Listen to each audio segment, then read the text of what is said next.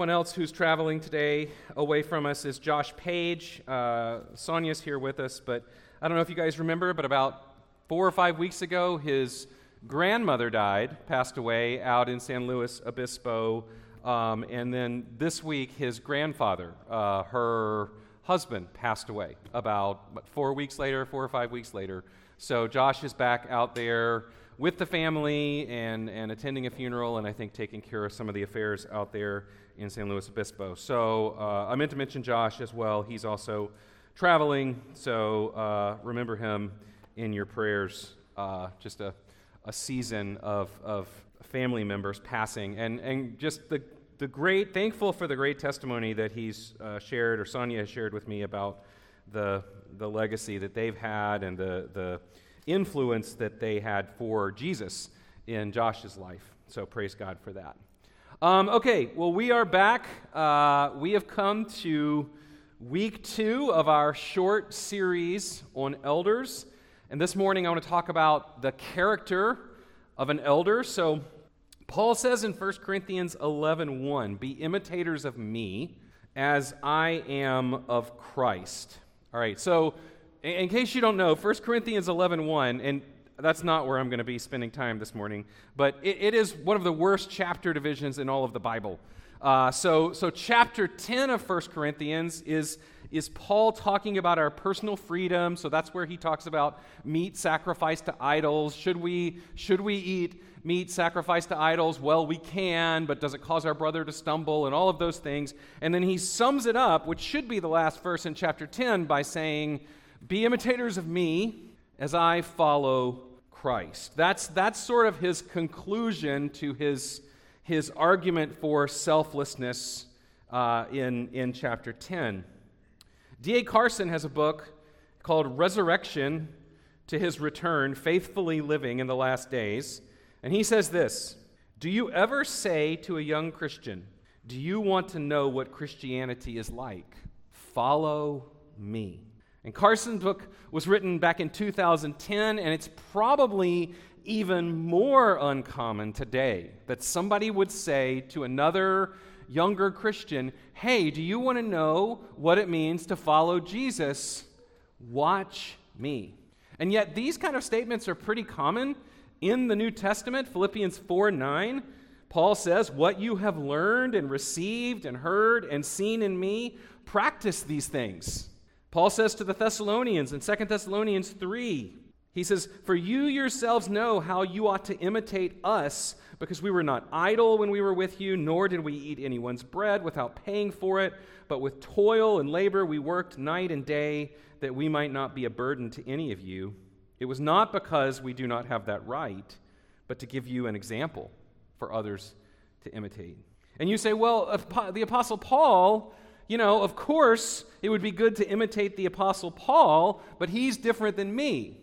And yet, Paul writes to others to tell them to live lives that are examples to be followed. He tells Timothy, "Let no one despise you for your youth, but set the believers an example in speech, in conduct, in love, in faith, in purity." He tells Titus, "Show yourself in all respects to be models of good works." And I think many young Christians, I think many Christians in general today would be shocked to have someone come to them and say, "Follow me as I follow Christ."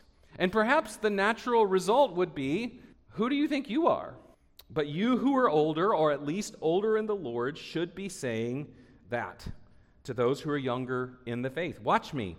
I will show you how to study your Bible. I will show you how to pray. I will show you how to serve and give. I will show you how to be a mother or a father, a husband or a wife who is a follower of Jesus. I will show you how to die for Christ's sake." And so last week, we looked at 2 questions. Who are the elders, and what is biblical eldership? Who are the elders? They are men from among us, men of good character with a reputation for wisdom. Generally, they are men who are older, at least relative to the congregation, and they are men who desire the office of elder. And then we asked the question, what is biblical eldership? And we saw that both Paul and Peter charge the elders to shepherd the flock of God. So elders are shepherds. They spend time being alert for the safety of the flock, leading it to fresh water and pasture, carrying the weak, seeking the lost, taking care of the sick, and training the young. And most importantly, we saw that shepherds live with the sheep. They love the sheep. They smell like the sheep. And so that leads us right to the next question, which we want to answer this morning, and that is, what character is expected of an elder?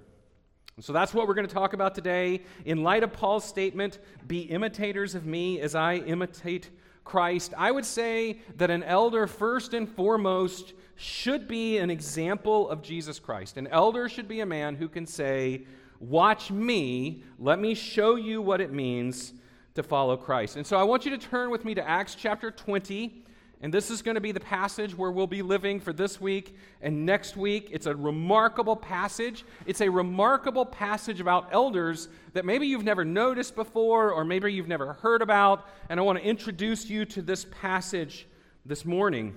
So Paul is on his way back to Jerusalem. He's at the end of his third missionary journey. He will arrive in Jerusalem. He will be arrested. He'll spend 2 years living up in a place called Caesarea Maritima, where he'll be interviewed by Felix and Festus and Agrippa, and then eventually he'll be sent to Rome, where he will be under house arrest. So Paul legitimately believes that this is going to be the last time that he's going to see some of these people. And as he's returning to Jerusalem, he comes to a place called Miletus, and he asks the elders in Ephesus to make a 4-day journey. It would have been a 4-day journey by foot so that he can speak to them one last time.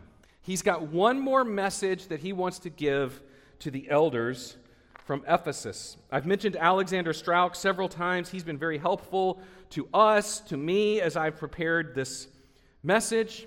He says, any elder who does not know the content of Paul's message to the Ephesian elders in Acts 20 is ill-equipped to lead and protect God's people.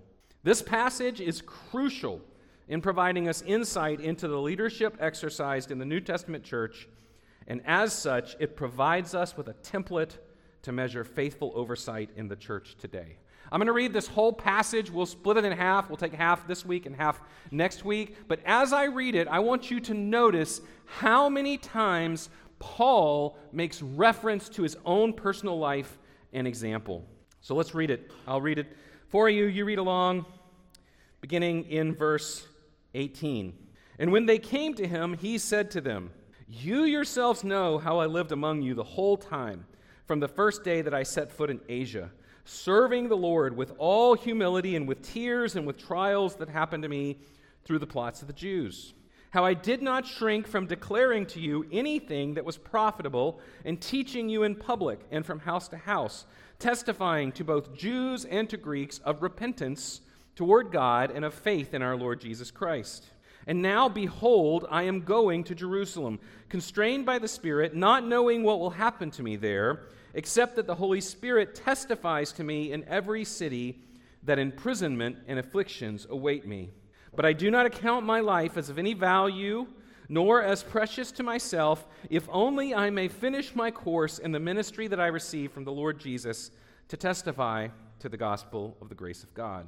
And now, behold, I know that none of you among whom I have gone about proclaiming the kingdom will see my face again.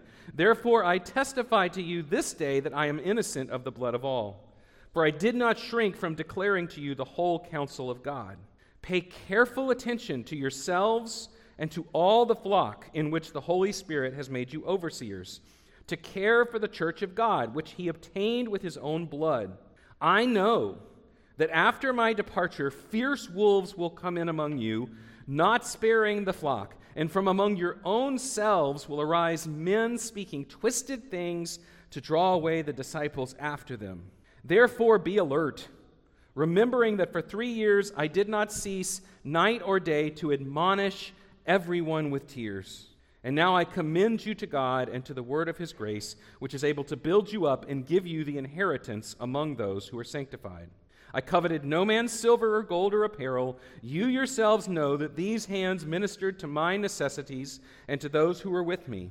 In all things I have shown you that by working hard in this way, we must help the weak and remember the words of the Lord Jesus, how he himself said, it is more blessed to give than to receive.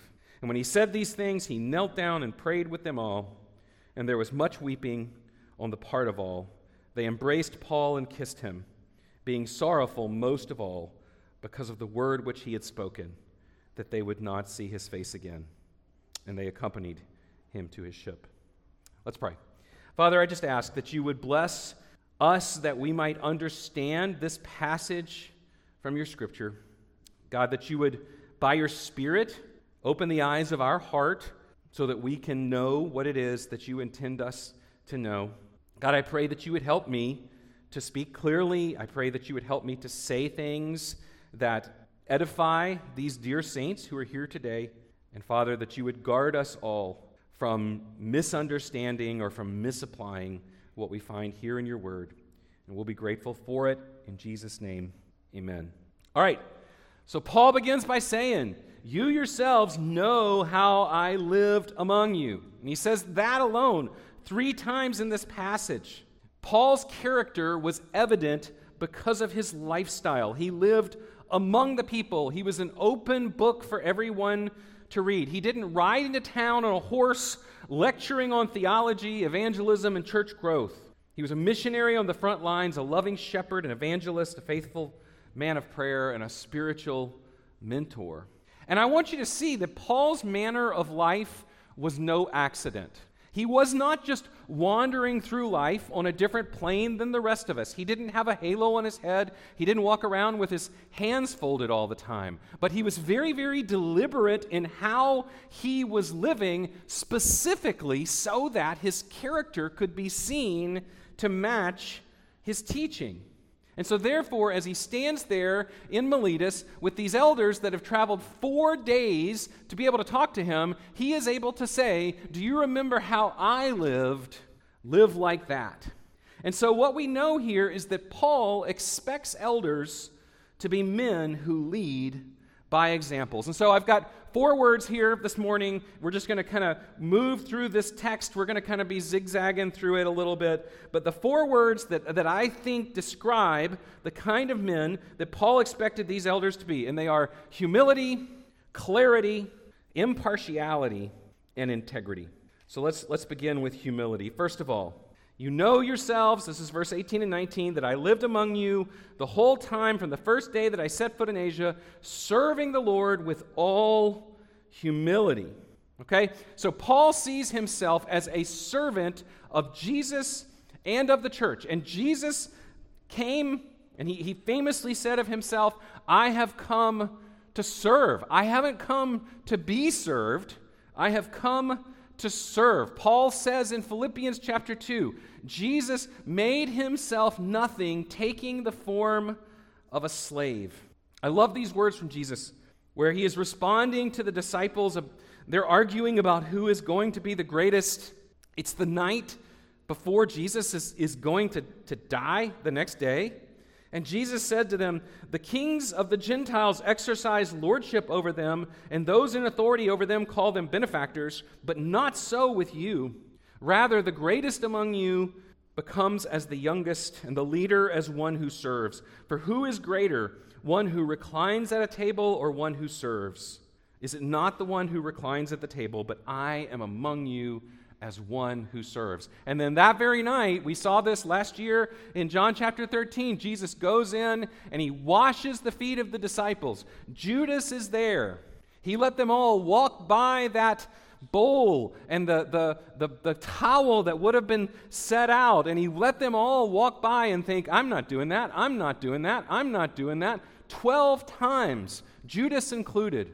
And then before the meal, Jesus gets up and he takes off his outer robe and he begins to wash the disciples' feet. And at the end of it, he says, I have given you an example that you should do to others just as I have done to you. So Jesus redefined what it means to be great. He redefines what it means to be a leader. He warns his followers, don't conform to the world's ideas about what it means to be great, about what it means to be a leader. Because in the church, A leader is going to be a servant more than he's going to be a boss. Do nothing from selfish ambition or conceit, but in humility count others more significant than yourselves. And Paul goes on to say, have that mind in you that was also in Christ Jesus, who deserving everything, he was deserving of all glory, came and he made himself a man, not just any man, a poor man, and then he came and he died, not just any death, a death upon a cross, so that at the name of Christ every knee should bow, every tongue would confess that Jesus Christ is Lord. God's path to greatness is the opposite of the world's path to greatness. And Paul is telling these Ephesian elders, that's the path I followed. You know, it's possible to be a strong leader and be humble at the same time. I know we don't see much of it today. Moses is described as the meekest man who ever lived, and yet certainly he was one of the greatest leaders that the world has known. Humility is not a sign of weakness, at least it's not as far as God is concerned. Listen, brothers and sisters, I do believe that the attitude of the elder, I'm not saying that our elders should do everything. I think we should spread the load. I think that we should all be bearing the work that is to be done in this church. But I do believe that the attitude of a godly elder should be that there is nothing that is beneath him. You cannot be an elder in the church of God and say, those are things I will not do because they are beneath me. Right? The attitude of the elder, the first thing that Paul wants them to see about him is that he lived among them humbly as a servant. Secondly, clarity. In verse 20, he says, I did not shrink from declaring to you anything that was profitable in teaching you in public from house to house. And he repeats something very similar down in verse 27 where he says, I did not shrink from declaring to you the whole counsel of God. Again, Paul has asked these guys to make a 4-day journey. And what are the first two things he wants to tell them? These are his last words to these Ephesian elders. And he says, first of all, you know that I lived among you humbly. And secondly, you know that I did not shrink back from declaring the entire Word of God to you. It says he taught them in public, and he taught them from house to house. He taught them in large group settings. He taught them in small group settings. Later on in the passage, it says he admonished them with tears. He taught them individually if he needed to. There are times when he preached and everybody listened. There are times when he sat and talked and people asked questions. Paul's example was that he did not shrink from declaring the Word of God in every situation. And he says, follow my example. Listen, if you're going to be an elder who guards the flock of God, you have got to be a person who is willing to speak the Word of God, to declare the Word of God in whatever situation God may bring you. Every now and then I get a question about why do we have a seminary meeting here on Thursday nights? Like, what's up with that? And sometimes people will say, why are we using our resources for that? And I'm like, we're not using any of our resources. All the guys pay, and if you consider the room a resource, then that's the extent of the resources that we're investing. But even if we did invest resources in training men and women, I think it would be money well spent because we're teaching people God's Word so that they can teach it to others. Women who can teach women, dads who can teach their kids, and obviously, relevant to our time this morning, elders who can handle God's Word in private and in public. And not just elders who are going to be here at Hope Bible Church, but elders who are going to be elders in other churches in Savannah and other areas. Part of the job of elder is going to be to guard the flock. How does a person shepherd the flock without being able to feed the flock? Elders have to be able to handle God's Word.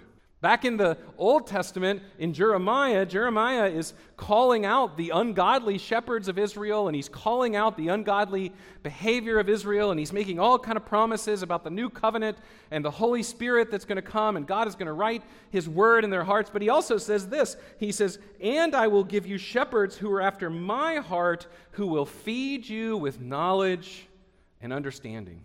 Part of the promise of what's coming in the new covenant is that God is going to give his people shepherds who aren't lazy shepherds, who aren't blind shepherds, who aren't shepherds who don't understand, but who are shepherds who are going to feed them from God's word. They're going to be men after God's own heart, and they're going to tell them the things that God wants them to know. I recently got an email from a church that was looking for an executive pastor. I get these emails sometimes where people are looking for different positions. And it said this: he should be a person whose gifts of leadership and management have been proven in the world of business, and he has a desire to use these gifts in the ministry of the church. And then part of his job description is that he will give oversight to the campus pastors and will work with the board in leading the ministry of the church. Now, you guys, I know this church. I love this church. But I have to tell you, that expectation and qualification baffles me. That to me is apples and oranges. Paul did not say, I came to you as an example of good management and organizational leadership. He said, I came to you as a servant, I came to you humbly with tears, and I proclaimed God's word to you all the time. Look, you think I don't know that the whole world isn't clamoring to hear another sermon on qualifications of elders. But these are important passages too. And Paul says, I proclaimed the whole counsel of God. We're also not scared of the Old Testament. Last week, or a couple weeks ago, Matt preached 2 Timothy 3:16, all Scripture is breathed out by God and profitable for teaching, for reproof, for correction, for training in righteousness, for the man of God may be complete, equipped for every good work. All Scripture in the Greek means all Scripture, not just the easy parts. And we do believe that elders should have a working knowledge of all Scripture. We are growing, we are learning, we are reading. Every October, we go to a conference up at Shepherd's Church and we learn more. But the goal is so that we would have a handle on it so that we can teach our people. And he says in verse 21, the message is repentance towards God and of faith in our Lord Jesus Christ. And that's actually an excellent, brief little summary of the gospel. The gospel requires a response. Repentance towards God. That people would hear the message. Repentance means that turning around, that you're moving in one direction and you hear the word of God, and you repent means you turn and you go the opposite direction. You don't stop being a thief just because you stop stealing. You stop being a thief because God changes you into a giver. You don't stop being a proud man just because you stop thinking proud thoughts. You stop being a proud man when God changes you into a humble man. So we preach repentance and we preach faith in our Lord Jesus Christ. Do you believe that Jesus is who he claims to be? Do you believe that only by his work on a cross that people can be forgiven? Do you believe that he is alive? Do you believe that he is coming again? And when we declare the whole counsel of God, it quickly becomes clear that a change of actions and a change of belief is demanded. And so Paul says to the Thessalonians, we read this last week, he got word. Remember, he was there for only a few weeks, 6 weeks tops, and then he hears back from the Thessalonian elders how you turn to God from idols to serve the living and true God and to wait for his Son from heaven, whom he raised from the dead, Jesus, who delivers us from the wrath to come. We teach you the whole counsel of God. You teach others the whole counsel of God so that we might turn from idols, all of us, and await the return of Jesus Christ from heaven. Paul modeled humility and an unwavering commitment to the declaration of God's word from beginning to end. The third thing he modeled is impartiality. Acts 20:21, testifying both to Jews and to Greeks of repentance towards God and of faith in our Lord Jesus Christ. So as you know, the Jews and the Greeks were estranged. They were hostile to one another. Paul was a Jew, but Paul was steadfast in the proclamation of the gospel to both. He was no respecter of race. He was no respecter of social status. We know that in the church, in the early church, there were slaves, there were servants, but there were also members of Caesar's household and Roman soldiers. What kind of house churches must those have been? To have a member of Caesar's household possibly sitting in a church where maybe even a slave was a teacher of God's word because he was a mature Christian believer. And Paul's attitude was like, I don't care what you look like. I don't care where you're going or where you're from. All I want to do is teach you about repentance and faith from God's word. And if we're going to follow Paul's example, then we need men who are going to teach every single person because they are all worth our time and attention. The rich man, the poor man, the black man, the white man, the old man, and the child. Our children are worthy of being taught the Word of God. We covered the sin of favoritism just a few months ago in the book of James. James says, "My brothers, show no partiality as you hold the faith of our Lord Jesus Christ, the Lord of glory." So a brother comes in wearing shabby clothes and you say, sit in the back or sit at my footstool, put my feet up on you. A brother comes in wearing fancy clothes, robes, and he's got nice rings on, and you say, oh, you come up here and sit at the front. You sit in a more honored section. And James says, have you not made distinctions among yourselves and become judges with evil thoughts? Remember Philippians 2, which I read earlier. Do nothing out of selfish ambition. The position of elder should never be used to gain favor or status.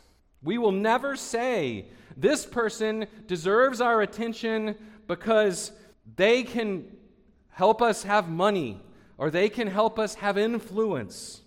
In the church, we humbly serve everyone. And then finally, out of that, integrity. Down in verse 26, Paul says, therefore I testify to you this day that I am innocent of the blood of all, for I did not shrink from declaring you the whole counsel of God. So when Paul says, I testify to you that I am innocent of the blood of all, he's actually referencing a famous prophecy in Ezekiel, this prophecy of the watchman, where God talks to Ezekiel about, if you will go and you will declare the word of God faithfully, if the people don't repent, that's on them. But if you go and you don't declare the word of God faithfully and the people don't repent, that's on you. And so Paul is saying that he can stand before God and that he can know that he has preached the word of God faithfully and accurately. There is nobody in Ephesus who can say to Paul, you didn't tell me how it is. And so Paul expects the elders to take it just as seriously. They are to be vigilant, to warn the flock. They can never let their guard down. The Old Testament prophets cried out against those shepherds of Israel. Like I mentioned earlier, they had become lazy and ignorant. Isaiah chastises them because they've been asleep. And in Hebrews 13, the writer of Hebrews tells the church, obey your leaders and submit to them. Why? For they are keeping watch over your souls as those who give an account. So elders are charged to guard against being distracted. Paul says, I coveted no one's silver or gold or apparel. Clearly, Paul associates integrity as well with financial integrity and the shepherding of the flock. Jesus told his disciples in Luke 12, take care and be on guard against covetousness, for one's life does not consist in the abundance of his possessions. Jesus said you can't serve God and money. Paul called greed idolatry. If you're a person who is focused on mansions and cars and fancy clothes, then being an elder is not for you. Money-obsessed elders were the lazy shepherds of Israel. They were asleep and they were held accountable. All right, let me shift gears here for one moment. And so I mentioned 1 Timothy chapter 3. Turn with me over to 1 Timothy chapter 3. 1 Timothy chapter 3 is the sort of main text that we normally think about when we talk about qualifications for elders. And since we're eating our vegetables, as I said last week, I just want to talk about it quickly, and I'm not going to spend a ton of time here. Let me read it to you. I think it's important that we cover this passage. I think that Paul in Ephesians 20 gives us a very practical, tangible picture of what the character of an elder should look like. I think that Paul in 1 Timothy gives us more of the general qualifications. Let me read it to you. Verse 1, thus This saying is trustworthy. If anyone aspires to the office of overseer, he desires a noble task. Therefore, an overseer must be above reproach, the husband of one wife, sober-minded, self-controlled, respectable, hospitable, able to teach, not a drunkard, not violent but gentle, not quarrelsome, not a lover of money. He must manage his own household well with all dignity, keeping his children submissive. For if someone does not know how to manage his own household, how will he care for God's church? He must not be a recent convert, or he may become puffed up with conceit and fall into the condemnation of the devil. Moreover, he must be well thought of by outsiders, so that he may not fall into disgrace, into the snare of the devil. I've just got some general groupings of these qualifications here. First of all, social qualifications. Paul says that man should be above reproach. A lot of people take this as sort of the summary of all the other qualifications, and I kind of agree with that because it speaks to the whole life. J. Oswald Sanders, in his book Spiritual Leadership, which is an excellent book for anybody, whether you're a dad or a husband or an elder or a business leader. It's not a very long book, but Sanders says, his adversary finds no grounds for a smear campaign or rumor mongering.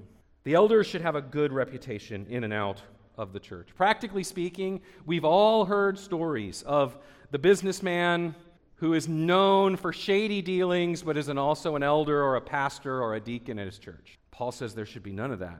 He should have a good reputation inside the church and outside the church. Moral qualifications, the elder should be a man of sexual faithfulness. Throughout history, the two areas in the Scripture, the two areas where we are most warned about falling are money and sexual desire. Paul adds that he shouldn't be addicted to alcohol, and this is a matter of self-control.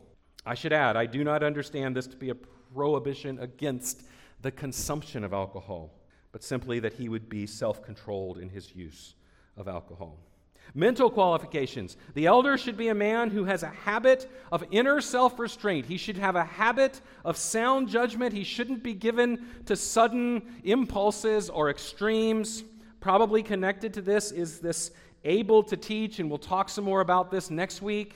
I do understand this as the ability to handle God's word, to respond both publicly and house to house. If an elder is going to feed the flock, he has to be able to teach the word. Now, again, we want to have a biblical understanding of the qualifications, but we also want to have a reasonable understanding of the qualifications. And a reasonable understanding is all elders are not going to be Charles Spurgeon, right?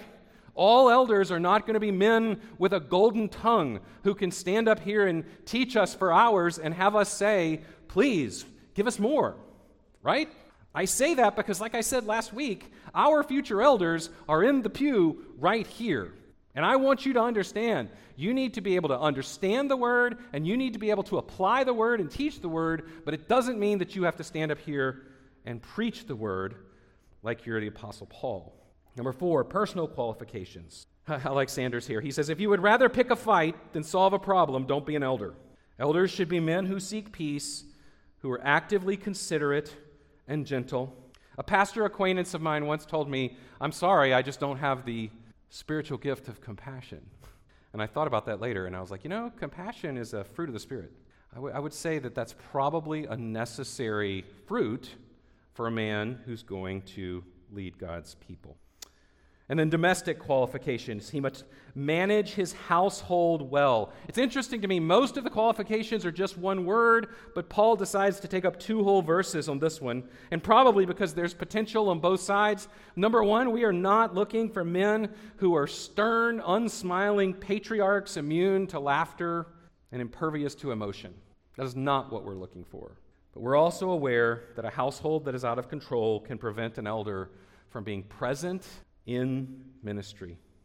None of these qualifications require perfection. If perfection was the goal, we would be elderless. We're all in the process of sanctification. We are all talking about habit of life. If we're disqualified because sometimes our kids climb on the roof, I'm out. But a man should be able to manage his home, or else he has no business trying to manage the household of God. I should also add that all husbands should strive to be good managers of their household. This is not only a qualification for elders. And then finally, maturity. This is the final qualification, and it does come with a warning. It actually comes with a warning that he states twice. I do believe that this maturity is relative to the age of the church. Remember what I said last week? A 4-year-old church like Hope is going to have different elders, different levels of maturity than a church where they've been preaching the Word of God for 50 years. Okay? But relatively speaking, we are looking for men who have some spiritual maturity. And it's very simple. It's unwise to elevate a man too quickly because Paul says a novice faces great danger. He might become puffed up with conceit and fall into the condemnation of the devil, an inflated ego. I do think it's a matter of caring for young Christians that we watch out for them in this area. As an elder, things come at you fast. People surprise you. And if you don't have some maturity and some wisdom, you can be broken by some of what you see and some of what you experience. All right, so we have covered then question number 3, what is the character of an elder? This is not exhaustive. I can give you more resources. If you have questions, like I said last week, be like the Bereans. Go home, consider the scriptures, see if these things are so. Come to us and talk about them. In conclusion, let me just say 2 things. Number 1, what example are you setting? So don't say, well, I never intend to be an elder, so it doesn't matter what example I set. The Apostle Paul wants us all to be imitators of Christ. And as I said at the beginning, can you say to a young Christian, could you say to a young Christian, let me show you how to follow Christ? Moms, dads, husbands, wives, young people, can you say to your friends, I want to help you be a follower of Jesus? And it must mean that we live lives worthy of being imitated. It does not mean that we're being pharisaical. It does not mean that we're being legalistic, y'all. That's going to be the first thing people are going to throw at you. Well, you're being legalistic. No, I'm not trying to earn my salvation. I'm just trying to follow Jesus, and I'm trying to help you follow Jesus better. And the goal is that we would be an aroma. Paul speaks to the Corinthians that they would be an aroma of Christ to those around them. Parents, do you ever notice how much your children are like you? Do you ever get annoyed by the way they speak and then think, wait a second, do I sound like that? We're all influencers. The question is, are we influencing others for Christ? And then secondly, elders are people who imitate Christ. We want elders who will say, follow me as I follow Christ. And like I said, I'll say it again next week, the future elders of Hope are going to be the people who are sitting in the pews of Hope Bible Church. We're not going to an elder training center to bring in new elders, all right? We're looking for men whom God is going to raise up from among us. One of the greatest influences in my life was a man named Colin Smith. And so when I left California in 2004, I went to Chicago. I was a pastor there at Arlington Heights Evangelical Free Church under Colin Smith. And he was a godly man. He was a Scottish man. And he had a tremendous influence on me and my ministry. And shortly after I got there, Arlington Heights Evangelical Free Church had a rough time, and people were standing up, and people were saying a lot of things, and it got ugly, and there were all kind of meetings. And I remember going to Colin once and just saying, "Why don't you just tell them to stop? Why are you letting this go on? Why? Just I had all my 30-year-old thoughts on this, and what he said to me has really stuck with me in ministry, and he said it. And he said it in his Scottish accent in a way better way than I can say it. But he said, David, you have to win them. You have to win them. And I mean, it was like one of those moments in my ministry where I was like, what? You have to win them.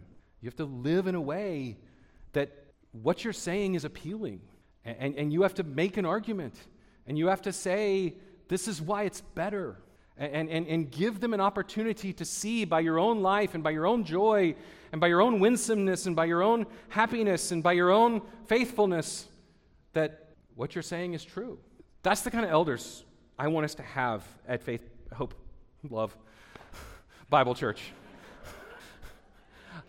To be elders who are people who are joyful lovers of Jesus, who can say, hey, come and follow me as I follow Christ. And win them to that perspective. Let me pray. Father, I do pray that you would raise up men who will be influencers for Jesus' sake. And Father, I pray that we would all be people. I pray that all of us who are members of Hope Bible Church would be those who imitate Christ and who could say to someone else, follow me as I follow Jesus.